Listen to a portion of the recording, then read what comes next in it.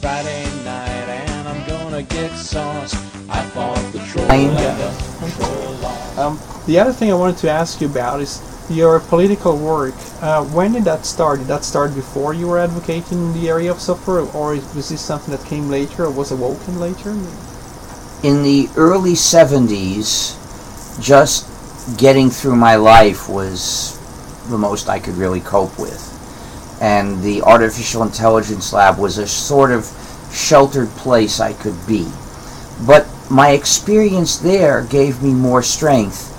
And the AI lab had been set up by the people, the original system hackers, as a place where people were free to do what they wanted to do as long as they weren't causing hassles for others, and where there was no surveillance, no security on the computers.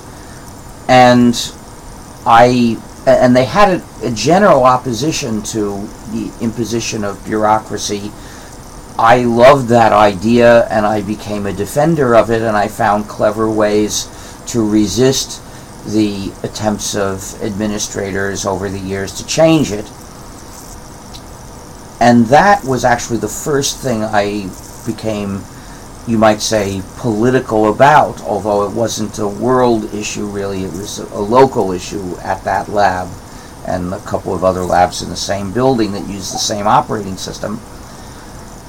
But in the early 80s, I became convinced that we needed free software to be free. And that was my first, you might say, non-localized political activism. However, of course, I had opinions about other political issues. Once in a while I tried something, but not systematically or very much. Then it was in 1989 that I heard about the user interface copyright lawsuits that Lotus and Apple had started, and organized people to fight against that. And we had a couple of protest rallies outside Lotus headquarters. And I did a lot, and we also then started opposing computational idea patents, which were starting to become a visible threat to software development and use. However, it was in the I guess the next issue I started campaigning about was copyright restrictions applied to users of the internet in regard to things other than software. The war on sharing.